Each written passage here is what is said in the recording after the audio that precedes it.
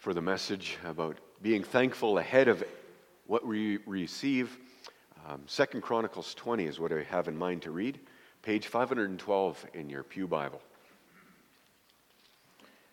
2 Chronicles 20, we'll read the first 30 verses. This is one of those scripture readings that are just so amazing, so brilliant, that you don't need a sermon after it. I could just read this chapter, and if I were to pass out, we all had to go home, we had enough. Just the reading of this itself. Because if I might have to interrupt once in a while and explain what's going on. But 2 Chronicles 20. Hear the word of God. It happened after this that the people of Moab with the people of Ammon and others with them besides the Ammonites, your footnote might say Meunites, another group of people, came to battle against Jehoshaphat. Now Jehoshaphat, he's the king of Judah.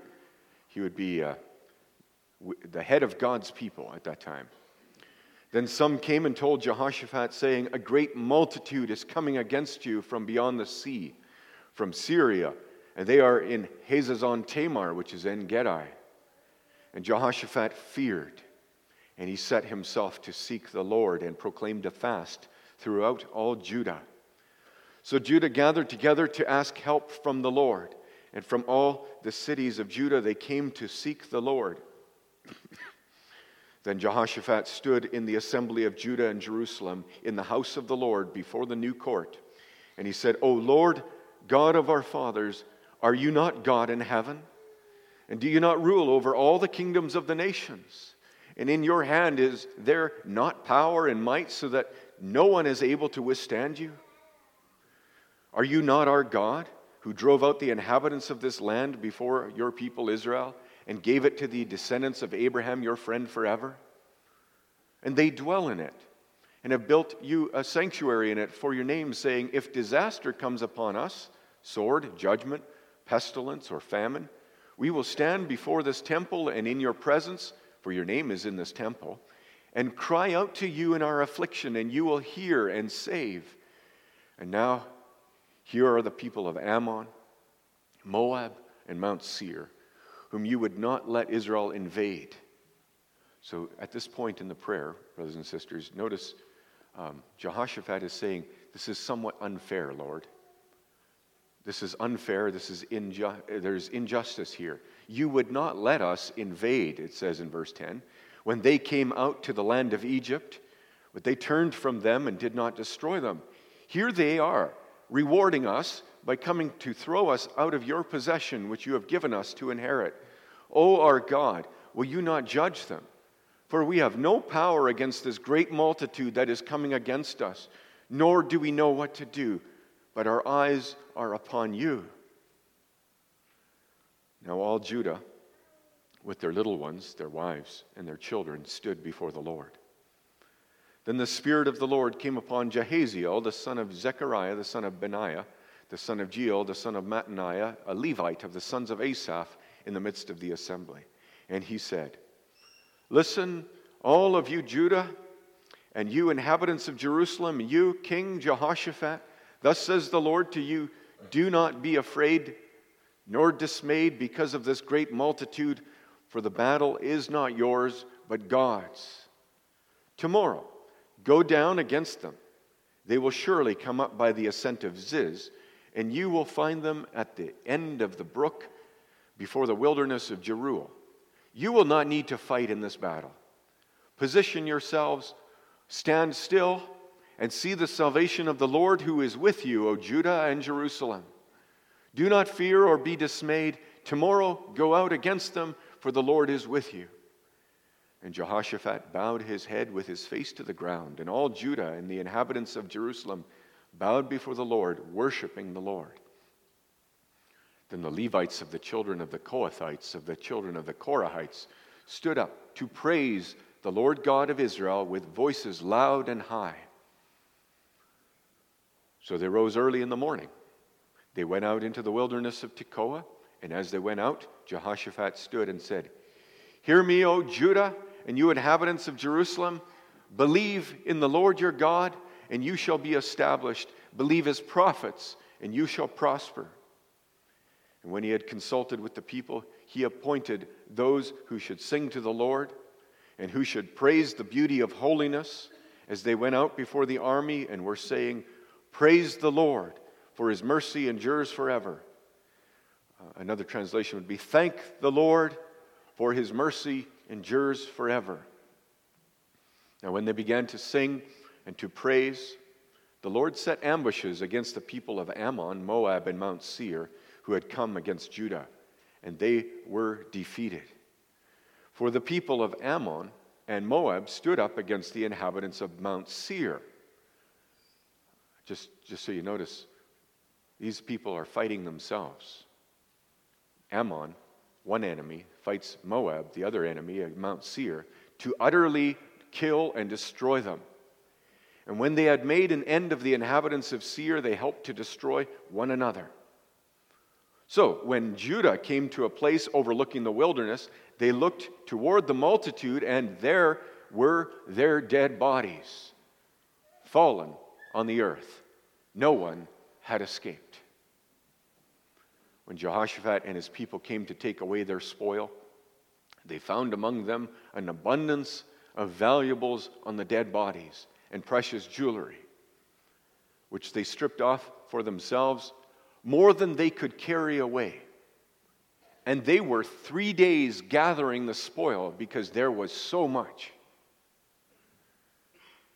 And on the fourth day, they assembled in the valley of Barakah. For there they blessed the Lord. Therefore the name of the place was called the Valley of Barakah until this day.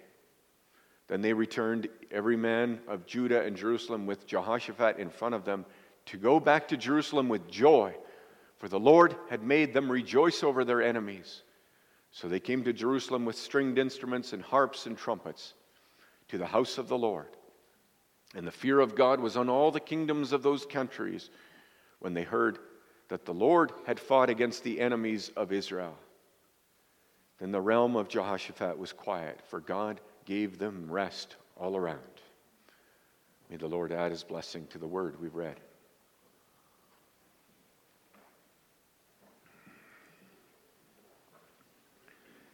Verse 21 summarizes it.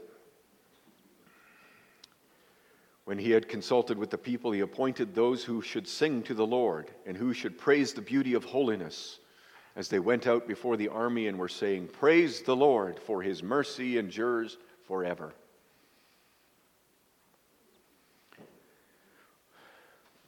After the sermon, we're going to sing hymn 85. We'll sing hymn 85 and remain standing after that too. Congregation, loved by Jesus Christ our Lord, what are you thankful for this past year? What has gone well for you and you praise God for it? 2023, what have you received? Maybe you've done some thinking about this, and with no order in mind, you've thought about friends and family and church and salvation in the Lord Jesus Christ, and you've thanked God for your health, for your work. You name it. Hundreds of times in the scriptures you will hear, thank the Lord. Thank the Lord for what you have. Be grateful for what you've been given. But I want to go this morning, this New Year's morning, into a little less familiar territory. Less familiar to me for sure. I heard this prayer, especially when I was among other Christians, a prayer that I wasn't used to just before a meal. They would say grace. It would go like this. For what we're about to receive, may the Lord make us truly grateful. For what we're about to receive, may the Lord make us truly thankful. Amen. That's how they prayed. Many people.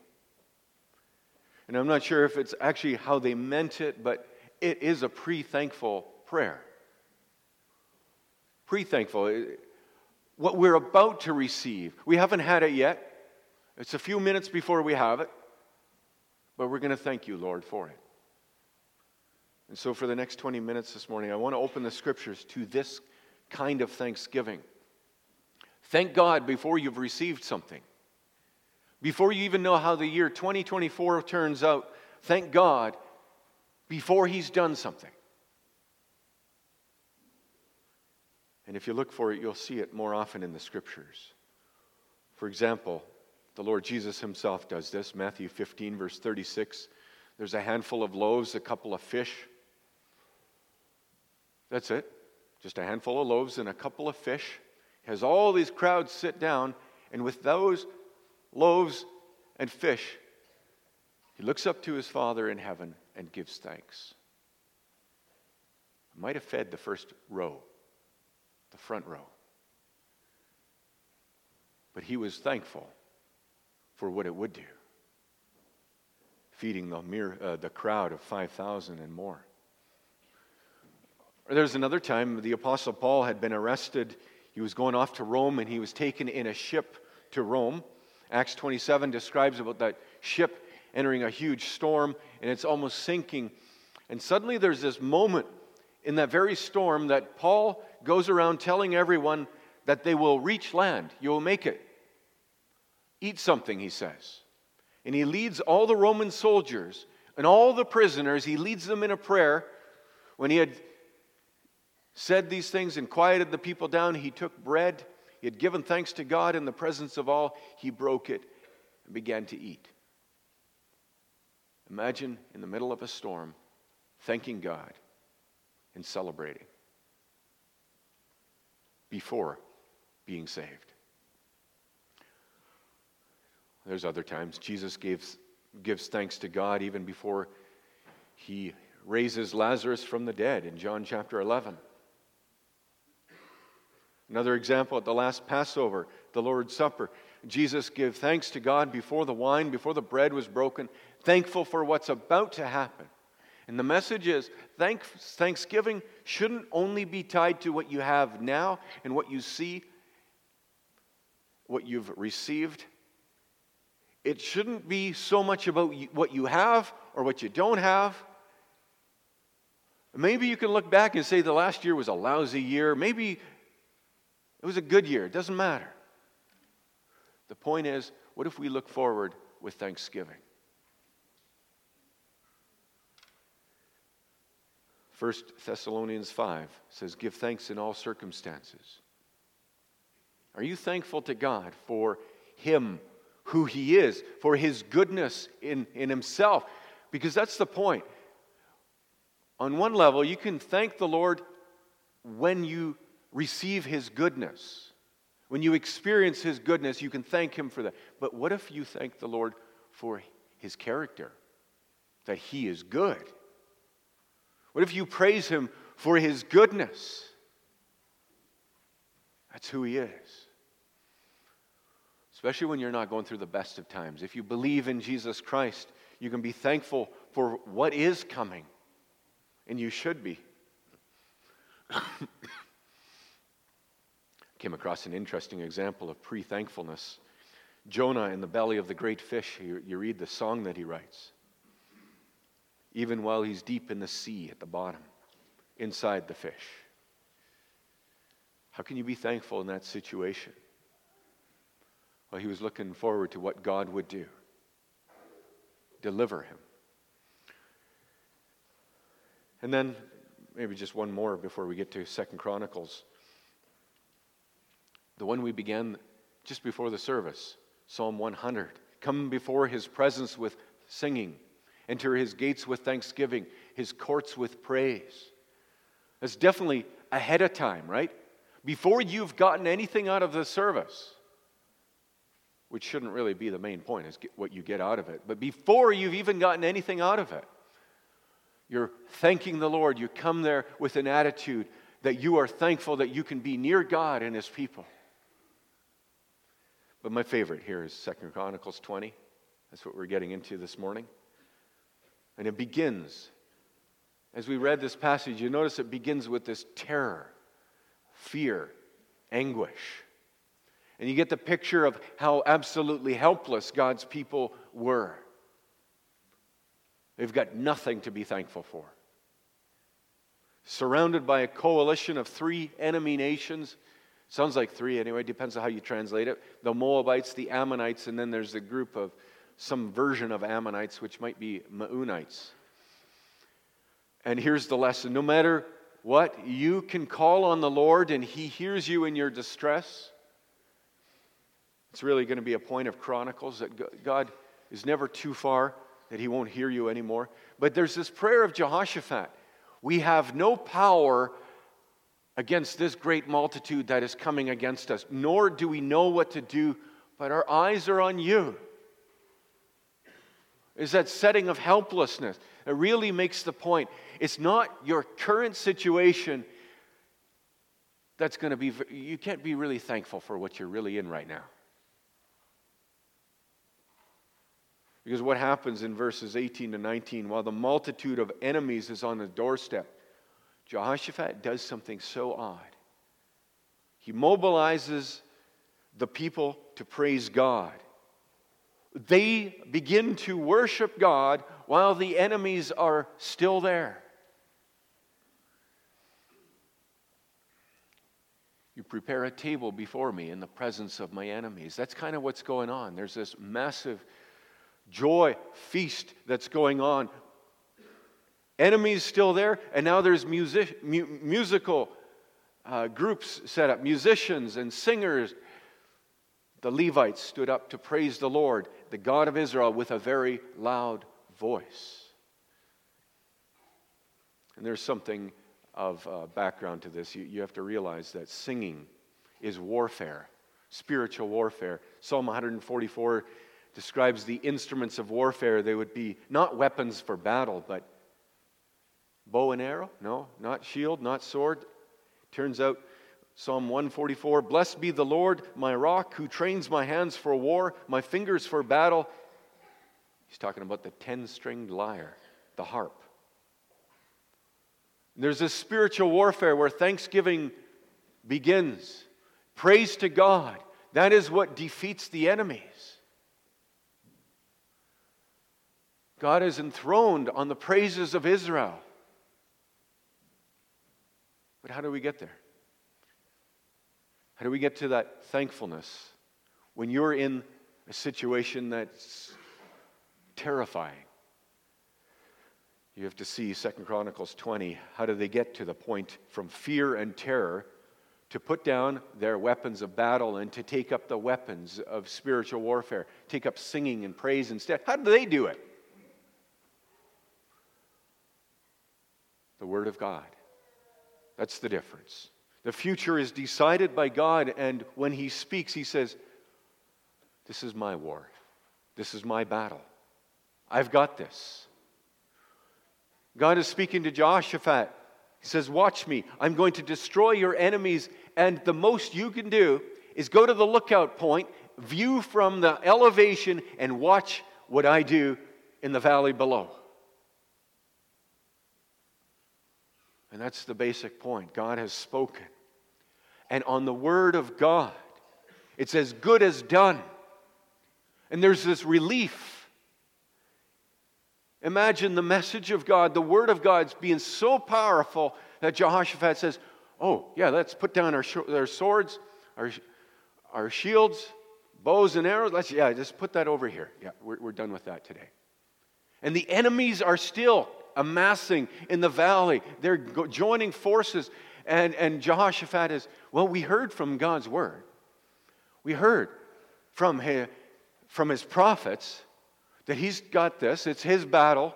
So where's your instruments? Let's get the music going. And there's this joy, this praise, as horrifying as the situation is in front of their eyes, with a few words from God through His prophet. Look at verse 13. Now all Judah, with their little ones, their wives, and their children, stood before the Lord. Then the Spirit of the Lord came upon Jahaziel, the son of Zechariah, the son of Benaiah, the son of Jeiel, the son of Mattaniah, a Levite of the sons of Asaph, in the midst of the assembly, and he said, so the Spirit of the Lord came upon this Levite, and he said, listen, all of you Judah and you inhabitants of Jerusalem, and you, King Jehoshaphat, thus says the Lord to you, Do not be afraid nor dismayed because of this great multitude, for the battle is not yours, but God's.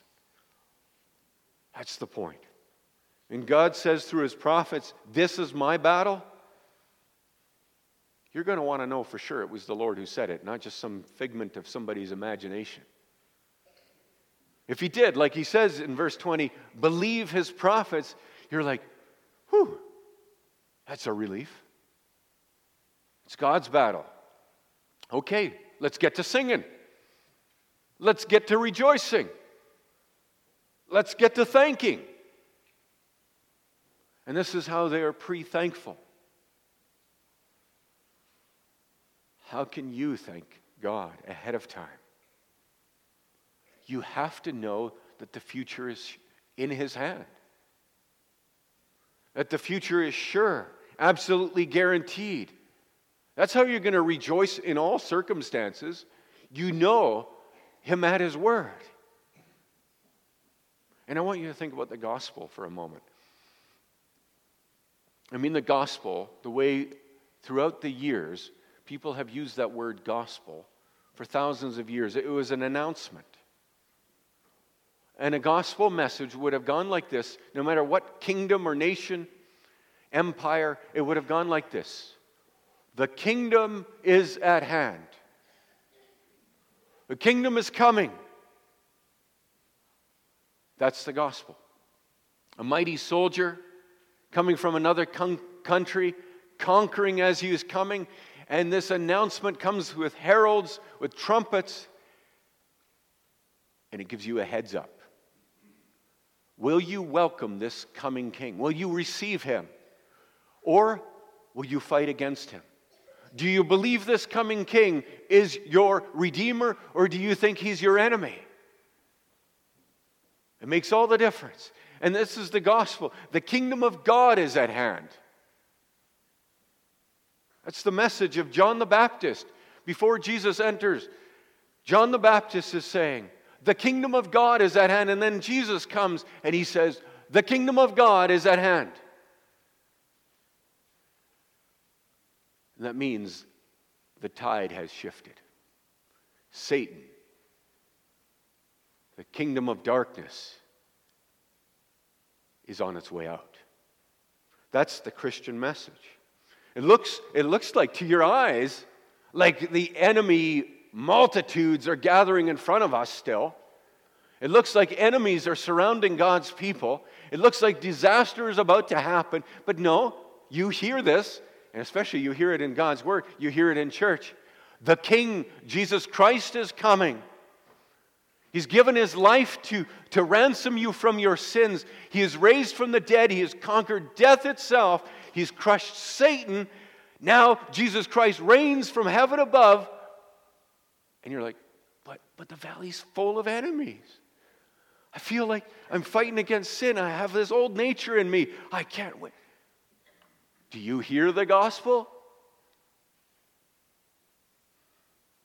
Right now, you are living for a king. You better be living for a king that you cannot see. God's enemies are condemned. Do you realize that? God's enemies, everyone is condemned. They are weak. They're about to kill each other off. The valleys of this earth will be filled with blood of the dead. Those who are estranged from God, who do not worship God. And your perspective, it has to change. Open your eyes and give thanks. You praise your God who is bringing this kingdom. And you're joyful now, even before you live in glory. Before there's paradise, before there's heaven, you already now rejoice. Jesus said, blessed are you. Rejoice if you're persecuted for my name's sake. If you're picked on for serving the King Jesus Christ, you can rejoice. You can give thanks ahead of time. His kingdom is coming, and that makes all the difference. And look at how God uses his praises. 2 Chronicles 20, the story is coming to an end there. And the timing is amazing. Jehoshaphat, he's appointed those who would sing to the Lord, who should praise the beauty of holiness as they went out before the army and were saying, "Praise the Lord, for his mercy endures forever. Give thanks to the Lord." Think of the timing. They're beginning to sing and praise. And while they're singing, there's things happening. Ambushes against the people of Ammon, Moab, and Mount Seir, who had come against Judah, so that they were defeated. As you're singing, do you know that God has set ambushes for all his enemies? As you praise God, as you pray to God, as you're giving thanks, you know what God is doing to his enemies, because you might not see it. Ambushes are secret. You don't see it. That those who do not live for the Lord, their ground is being hollowed out from underneath them. What they rely on for strength is turning out to be nothing. And then the singers, they have this important place. They're coming first in line of all of God's people. The thanksgiving and praise comes first, followed by the army. I hope you notice this. The army comes afterward. And what's the army for? For hauling the loot, the plunder, home. The enemies left so much stuff. Food and clothes and supplies. You know how long it took for these guys, the army of Israel, to haul all the loot home, all the enemy's treasure. How long? 3 days. Look at verse 25. When Jehoshaphat and his people came to take away their spoil, they found among them an abundance of valuables on the dead bodies and precious jewelry, which they stripped off for themselves, more than they could carry away. And they were 3 days gathering the spoil because there was so much. There was this awesome glory that they could not see coming. They weren't even ready to imagine it. Imagine how ridiculous their prayer would have been at the beginning. Lord, for what we're about to receive, make us truly grateful. Amen. Imagine they had said that. For what we're about to receive, which our minds can't even grasp. I'm hardly thankful, we're hardly thankful for what the glory is that Christ is about to bring us into, the kingdom that we're about to enter. Do you know the glory we're about to see? No. It's hard to imagine. But we should practice singing and giving thanks, because we're going to encounter a glory that our singing and thanksgiving never was worthy of. Let's be thankful looking to the future, brothers and sisters. We don't know the year 2024. You don't know what's going to happen, but you know your God. You don't know the goodness that might be coming in the year 2024. Maybe there's a little bit of goodness. Maybe there's not. Maybe there's plenty. But you know your God. You know He is good. You know His character.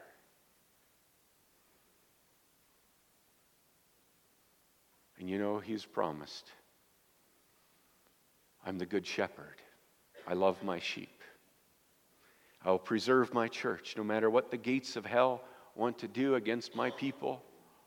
I love my people. That is God's word to you this year, beginning of this year. God says, I love you, and I have a glory coming for you. Be thankful before you even see it. Amen.